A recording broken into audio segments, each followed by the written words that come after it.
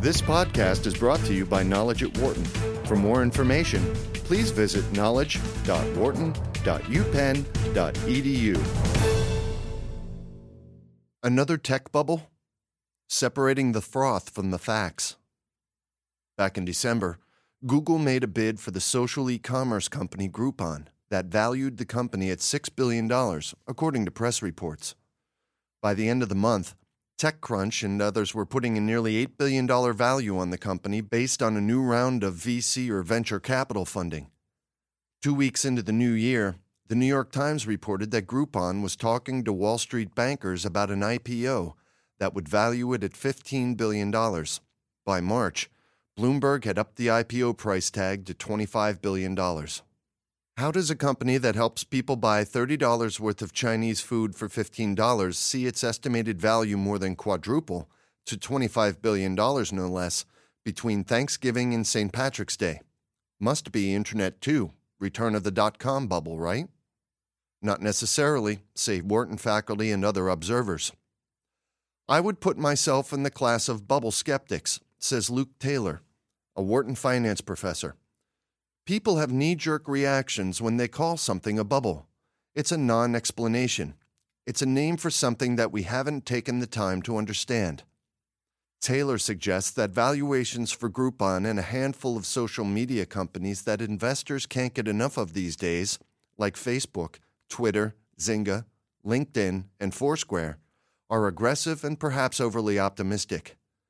He points out that companies listed on the S&P 500 trade at 0 to 4 times revenue. Meanwhile, these social networking darlings are being assigned valuations as high as 100 times revenue or more. Does Twitter deserve a multiple 25 times larger than any company in the S&P 500? That question is itself debatable and will be answered when Twitter eventually goes public and has to show all its cards.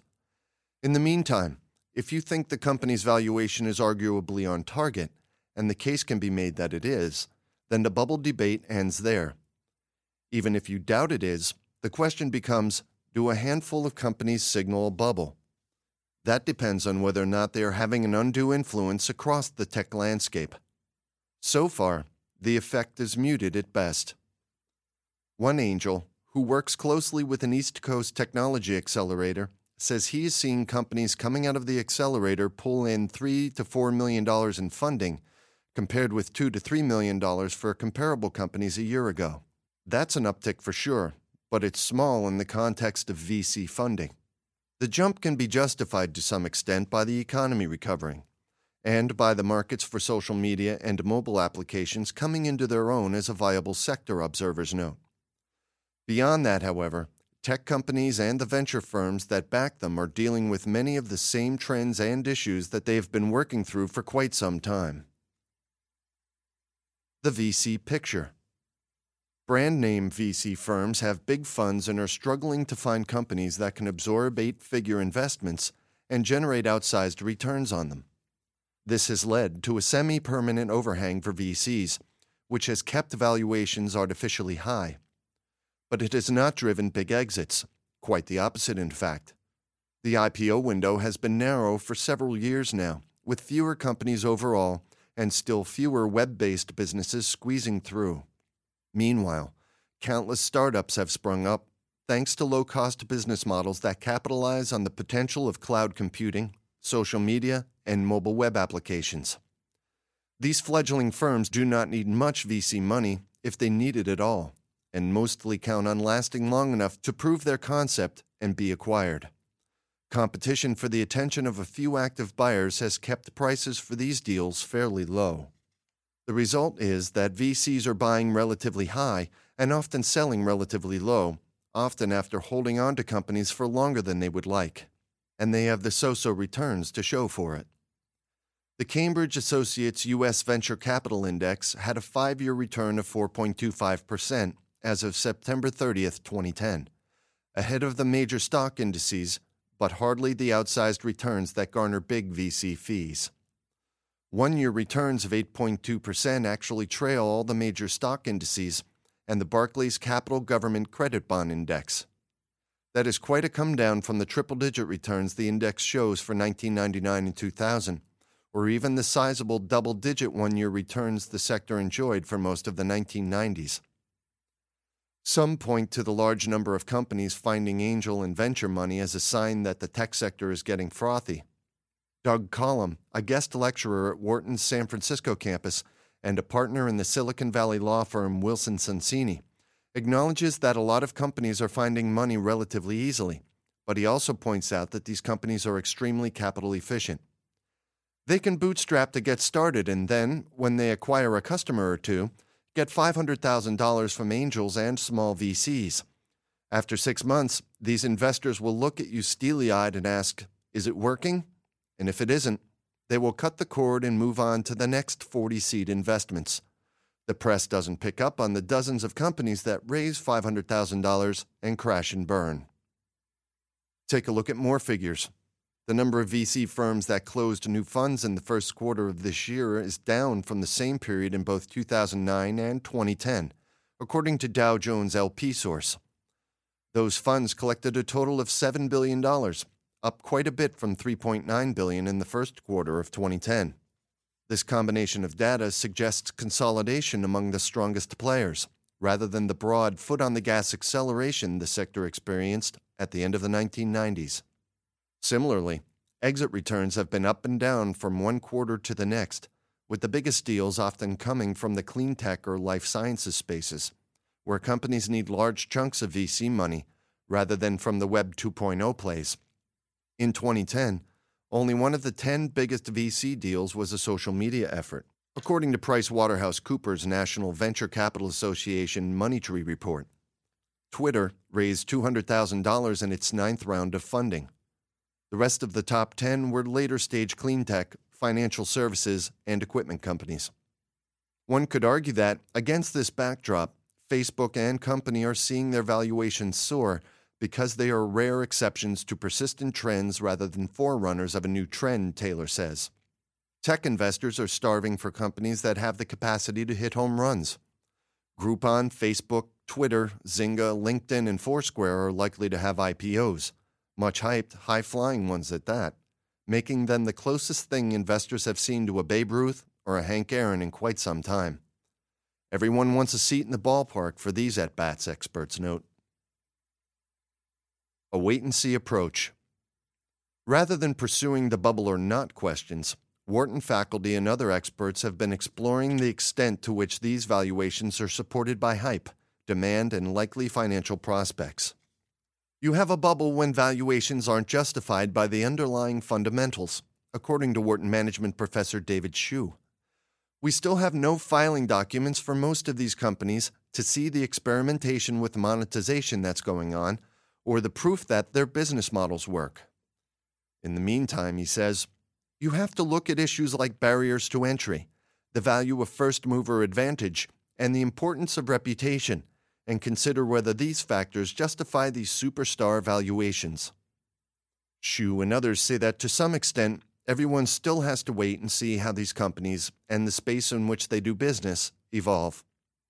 But observers seem more likely to give Facebook, with its billions of users and versatile platform, more benefit of the doubt than they do, for example, Groupon, which has to contend with fickle consumers, an expensive sales force, and a slew of copycats chasing after its business.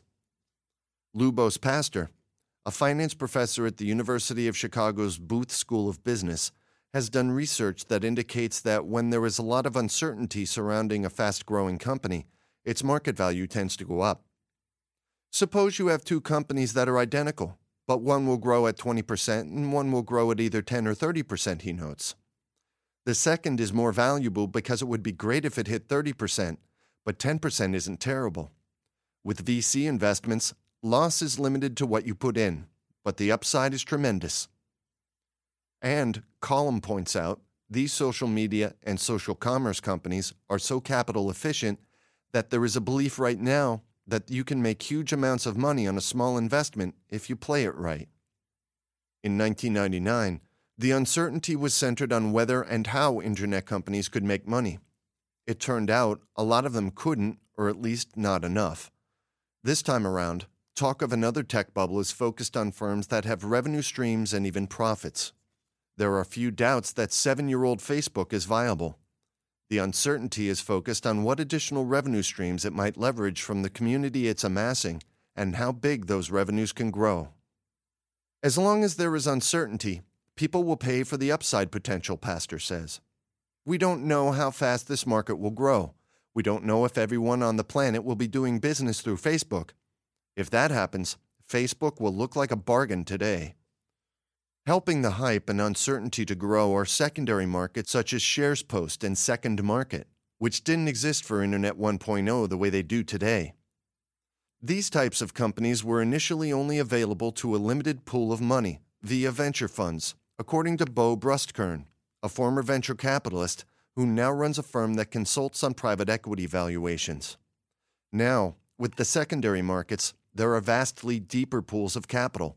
Increased demand for a limited supply of stock will inevitably push the price up.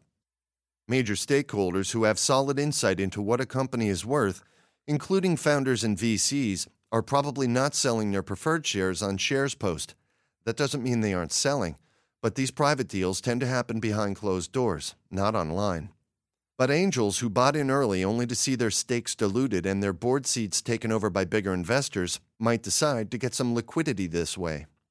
Employees and former employees whose shares have vested might decide to cash in too. This scenario, however, has people with very limited insight into a company's fundamentals selling to people with deep pockets and absolutely no insight into a firm's worth. If there is froth, it's froth created by a lack of information. Most of the transactions being conducted are without a lot of information, so I don't give them technical credibility, says Brustkern. Taylor concurs. If an employee sells $1,000 worth of shares, would you use that tiny transaction to judge the value of the entire company? I wouldn't. These secondary offerings, online and off, have allowed shareholders to cash in a little bit, Brustkern notes, which in turn has allowed Facebook CEO Mark Zuckerberg and the founders of some of these other companies to schedule exit events on their own watches rather than those of their investors. But Collum points out that these executive teams don't benefit from the speculative valuations the secondary markets are putting on their firms. Having their company's perceived market values taken out of the leadership team's control can cause headaches. If shares of a firm become spread among too many secondary buyers, it could hit a 500 shareholder cap the SEC puts on private companies, forcing them to go public prematurely.